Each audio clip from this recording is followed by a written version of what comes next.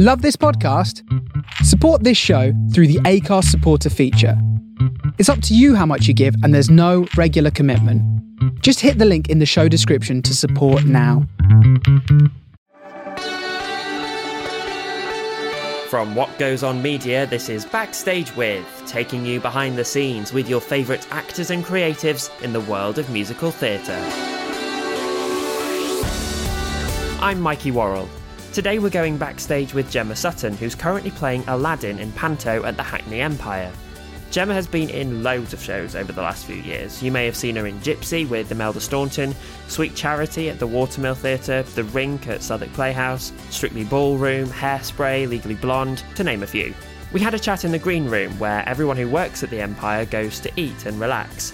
It was a rare one-show day with only a matinee, so Gemma kindly stuck around after the show to talk to me. Here's our conversation. Welcome to the podcast, Gemma Sutton. Thank you very much. We are in the green room at the Hackney Empire. We are. I've never been here before, but I've heard it's the most beautiful auditorium in London. Is that true? It really is. You have to come and see it. You have to come see the auditorium. It's a Frank Matcham theatre, so it's just beautifully designed, beautiful, and it's really quite spectacular. So we'll go afterwards. We'll go together. Amazing, thank you. Let's talk about Aladdin. You've done a couple of pantos before, but is this the biggest one?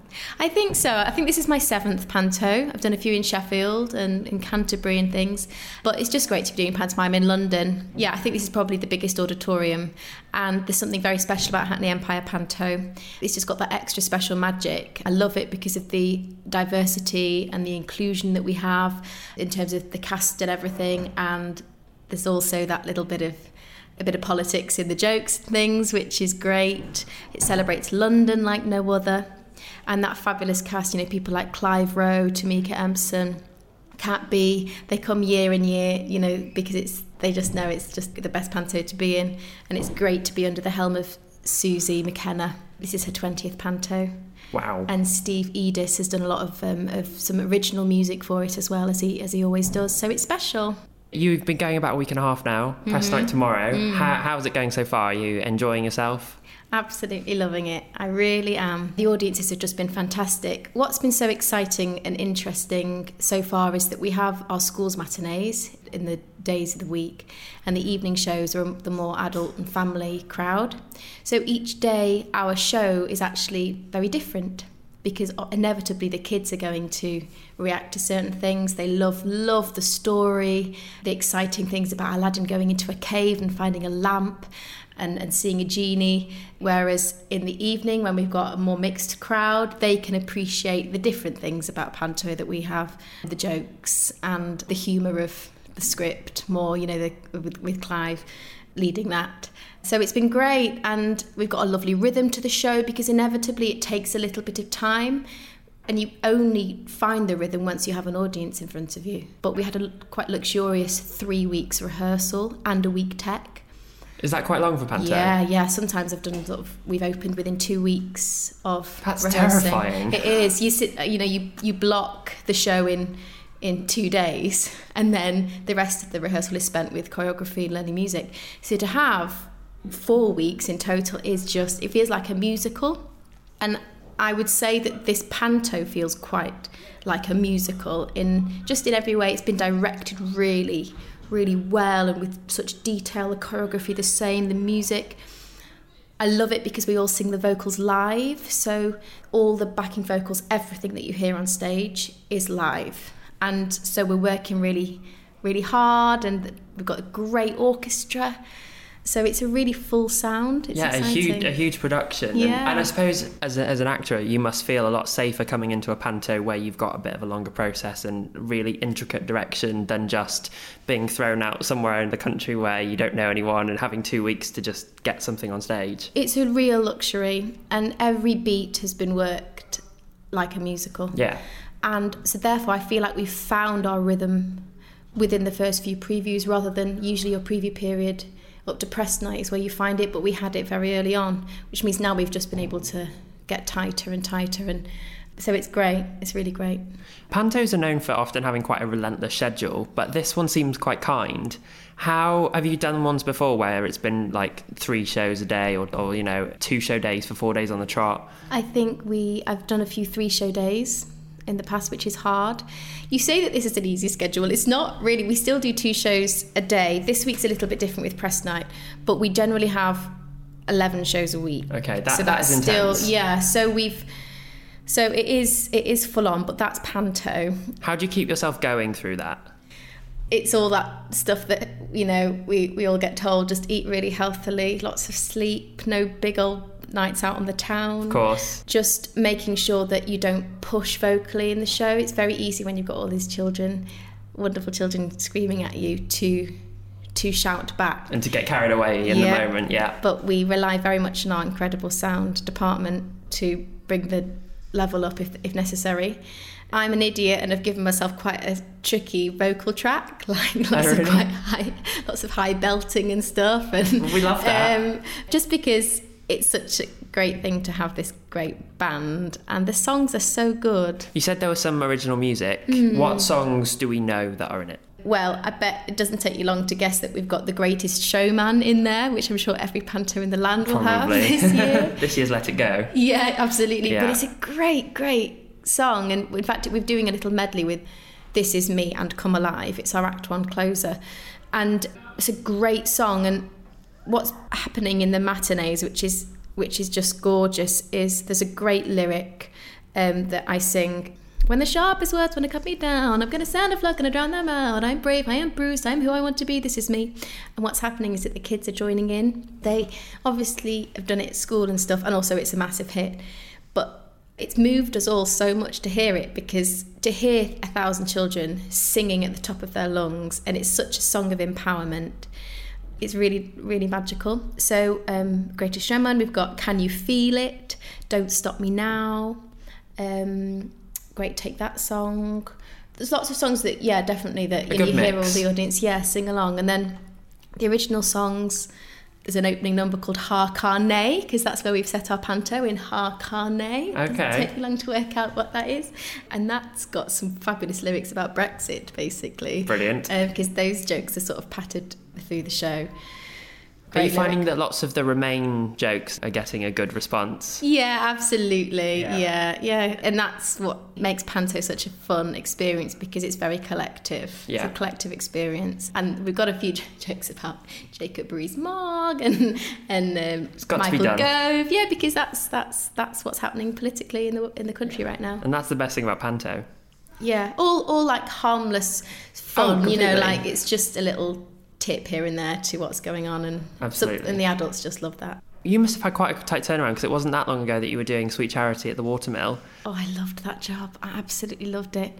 It was this perfect combination of working at the Watermill, which is something I've always wanted to do.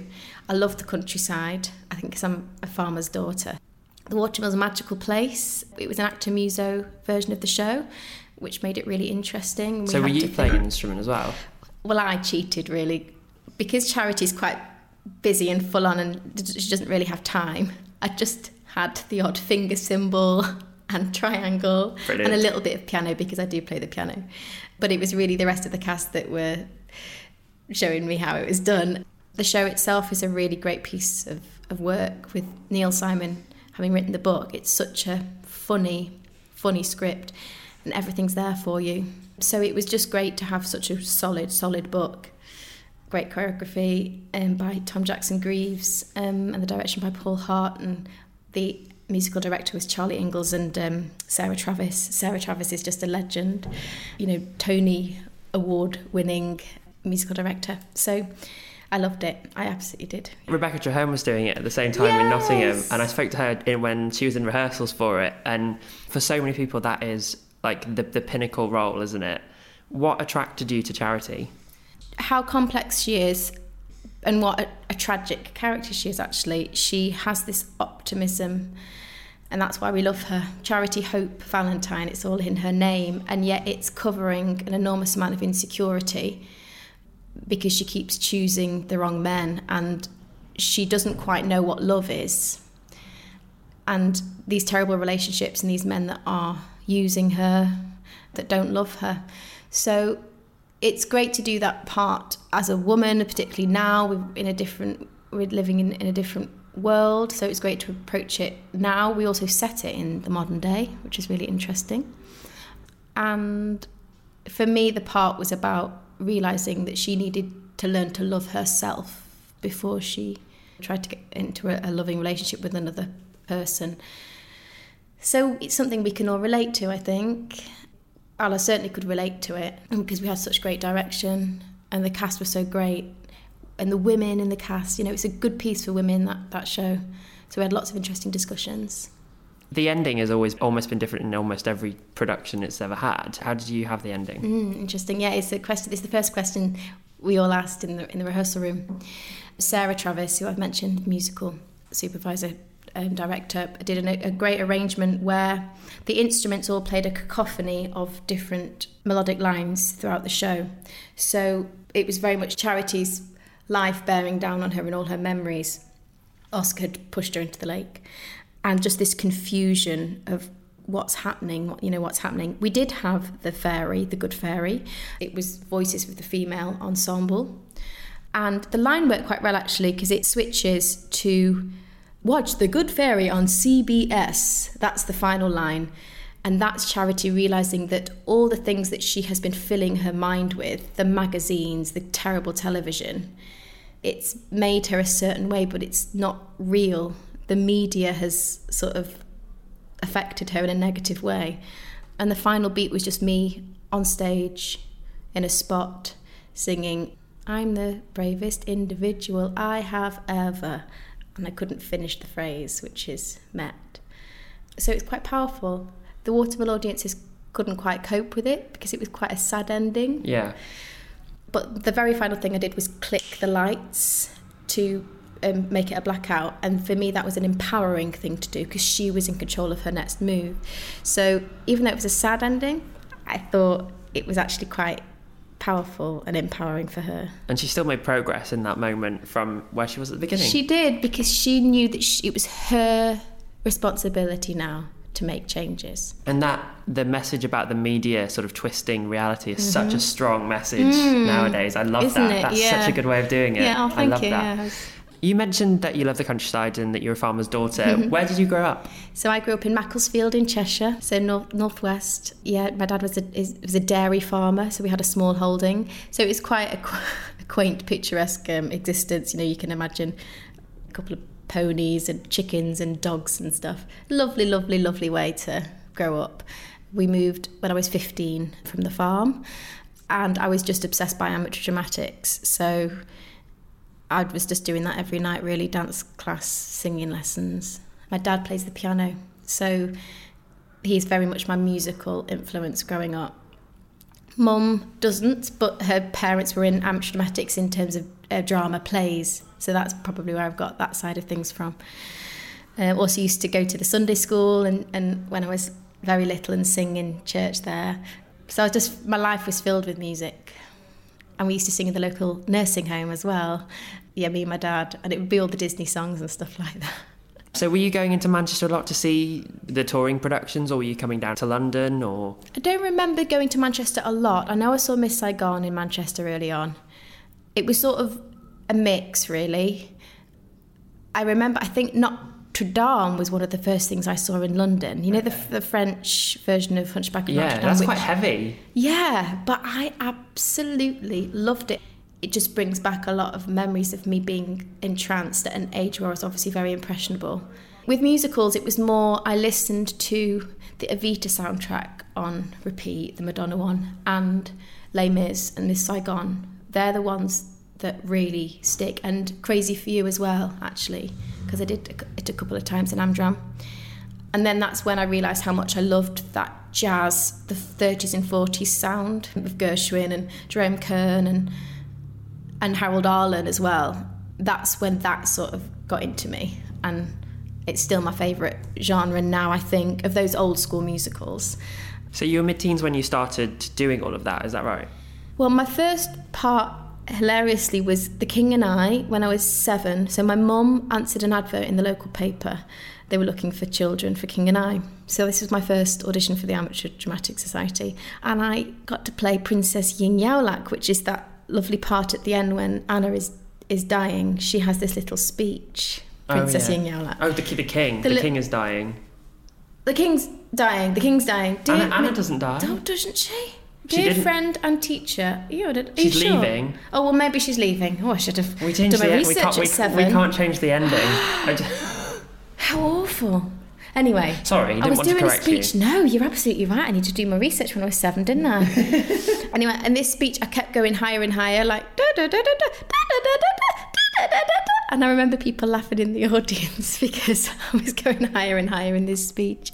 And from that age, I'd just go and be in all the pantomimes and shows if I was right for it. So, for example, Sound of Music, I was a Brigitte and things. And I just lived and breathed it. It was good training, and it helped when I went to drama school, actually. Having been in so many shows, I understood the history of musicals a bit because I'd been in so many, and I learnt a lot. And sort of the classic ones as well, which are sort of like the bedrock, aren't they? Yeah, the great Rodgers and Hammerstein, yeah. So when it came to choosing a drama school, did you have an idea of where you wanted to go, or did you just kind of go, pick one and we'll go and see? I was really stressed about it. I remember being extremely stressed, and because it was A-levels and things, which is a stressful time for any young person, I remember I applied for 9 schools, some of which were university courses, so it would be drama at uni. I was also fascinated by acting, so some of the courses were acting courses rather than musical theatre. So I thought, try 9, spread, so you hopefully had a chance of getting in somewhere. Arts Ed, which is where I went to, I didn't know about it. And my story is I went to an open audition for Mamma Mia when I was both 16 and 17, so they had open calls. I didn't want to go. I remember it was someone from Amateur Dramatics saying, no, you should go. So I queued round the corner in Manchester, and I got on stage and I sang Blame It on the Boogie. And they recalled me, and I was being recalled for Sophie actually in London at 16 and 17, which was the most exciting thing ever. I couldn't believe it. I didn't get it that year, but they called me back the next year straight to London, again 17. And I spoke to the director on the phone because I didn't have an agent, so I was actually speaking to the casting director and people on at 17. It was crazy. And he said, "We really like you, but go to do some training, and we'll see you after that." So he suggested Arts Ed. It was a man called Peter Addis, and I've got such a lot to thank him for because I would never have known about it. Because you don't know it as a young person, if you don't live near London, it's a stab in the dark. You just don't know. And there's so many courses now as well. I mean, everyone's got a different path, and just because you don't go to one of those, the big old drama schools, it certainly doesn't mean that you wouldn't be successful. But I thank him so much. So I went to Arts Ed. Now, I'd never got into Mamma Mia after that, actually. I did audition after I went to drama school, but it just didn't work out. But these things, you learn a lesson, and you just know that just because you want something, it doesn't necessarily mean you're going to get it. But also, it served its purpose in getting you where you needed to go. So life fascinates me, how the choices that you make or the opportunities that you get, how it forms what you do in life. But that's a big old discussion for another time. Yeah. Well, thank God that person from Amateur Dramatics told you to go. I know. Yeah, she said, no, you got to go. I don't want to. No, you got to. Imagine if 16, 17-year-old you had seen you on screen with Imelda Staunton. The show that you're probably best known for is Gypsy. Yeah. What was that like? I came to see you in Chichester. And me and my friend were both like, oh, this will transfer. I mean, pretty much everything transfers from there, doesn't it? But that was almost certain. It was so thrilling. I'll never forget the first run that we did in the rehearsal room and seeing Imelda sing those 2 numbers, actually, the Act 1 closer and then Act 2 with Rose's Turn. Oh, goodness me, the whole room, even the children, the children who play the younger versions of us, they were enthralled too. And so when you've got 6 and 7-year-olds just mesmerised by a performer, you know that something magical is happening. Chichester was great. Obviously, rehearsals are very intense and you go through a lot. And I was playing a part, when I played June, I had to go on point and baton twirl and do the splits. And half of your backstage, white lights are here at stage door. White lights are here at stage door. It's all part of the magic. Yes, it is. Definitely the Hackney Empire, everybody. And also vocally it was quite demanding because I sang it in this high register. Here's a little tip for you guys. Don't do it in audition what you can't do 8 shows a week, because I belted that that silly farm boy, I have a moo cow, a moo cow song in the audition, which meant that then I did it. God. So it was very vocally demanding. Luckily, I had some vocal massages to help me, because it was tough, you know. But it all adds to her being a restricted person. You know, she's too old to be dressed as a 6-year-old, and she's actually a teenage woman who's growing up. But it all added to that tension, I hope.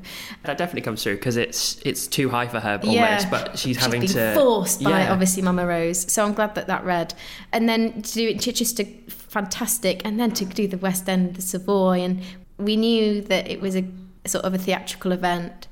And watching Imelda do it every night, my goodness me, with the passion and the focus, and it's extraordinary what she did. For, you know, it was a long run, so it was great. And then to play Louise as well, for the last few months, just felt I was so privileged. And Imelda and I got on really well, and which was nice. And it was just, I understood that family unit and the family dynamic so well, that to play Louise actually was, I wouldn't say it was easy, but it felt manageable, because I understood that family. It will be my most exciting job, I think. So far? Yeah, so far, but there's something special about that. You must be one of the only people in the world who's played June and Louise, especially in the same production. Yeah. That's so rare.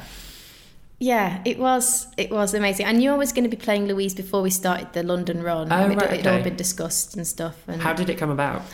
Well, I know that Lara wasn't going to do the full run. I think she had film commitments and things in America, because she lives in LA. And I believe it was Imelda who said, I think Gemma would be good. So I owe her so much.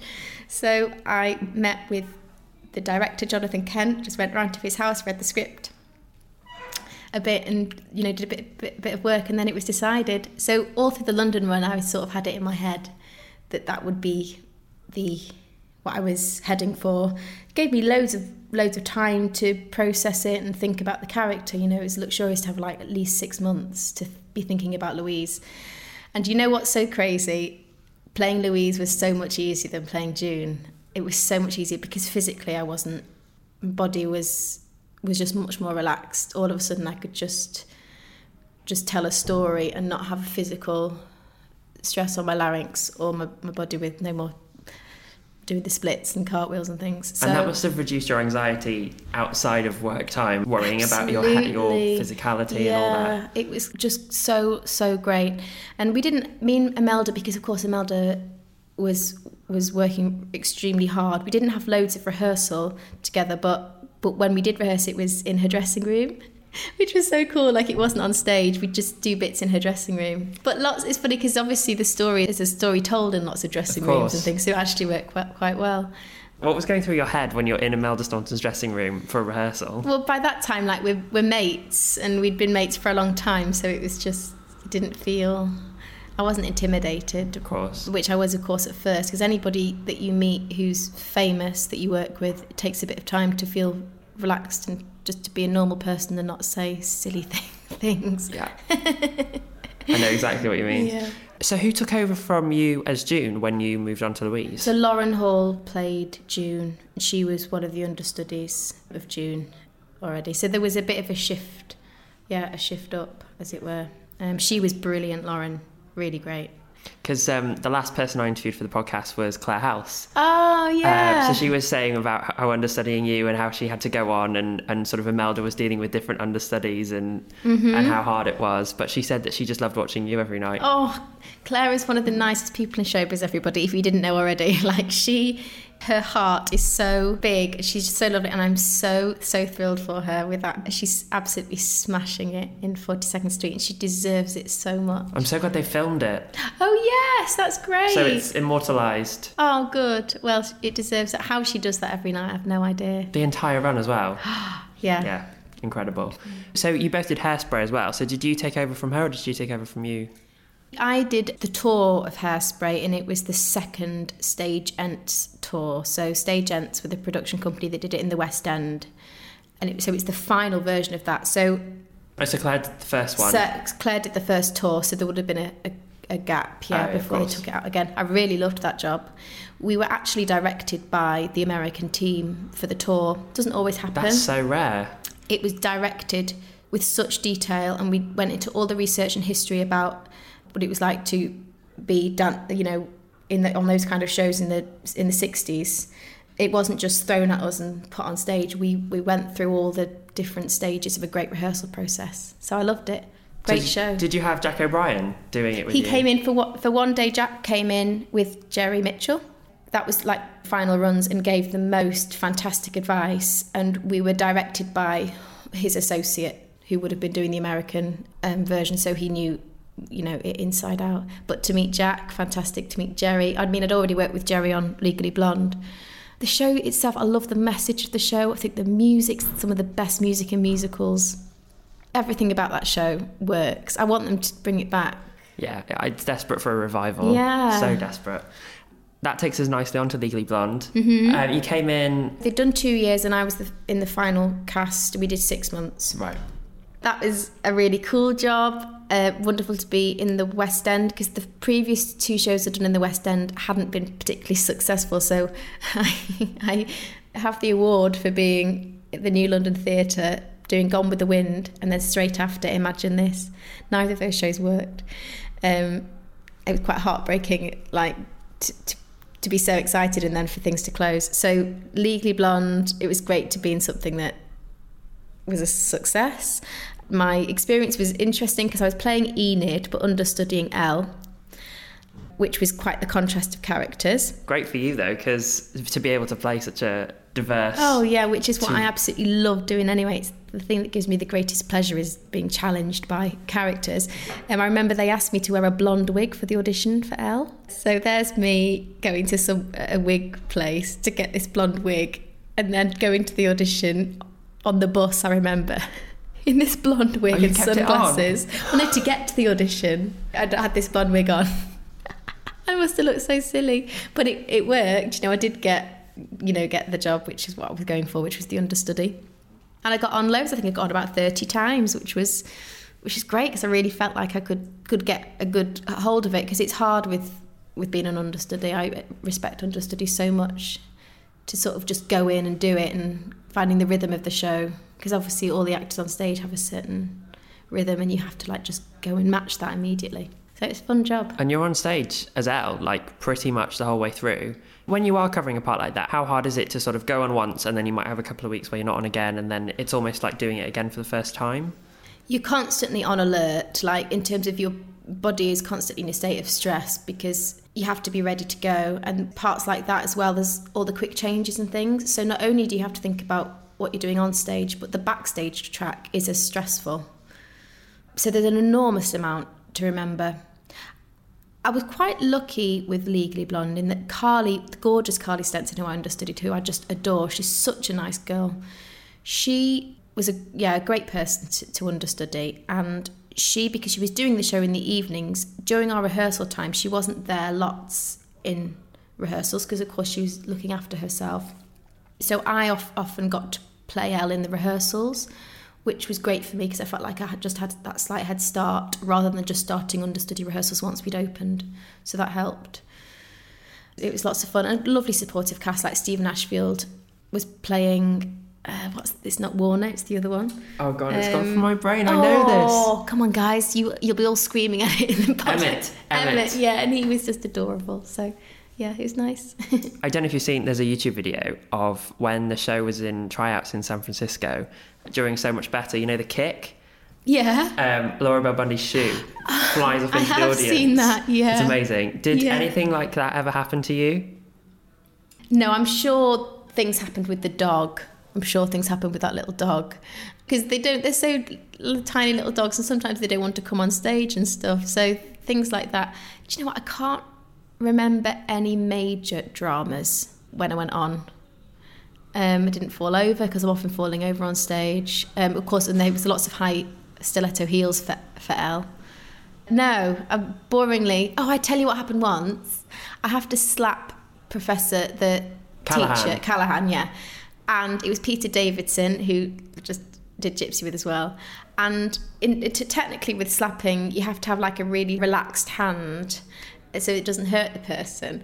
Well, on my first few times playing out, of course, my body was in a state of anxiety because it's the tension, I guess. So I have to apologise, and I've apologised to him so many times for this, that it was quite a hard slap. It was quite a hard slap. I think it hurt him quite. Method.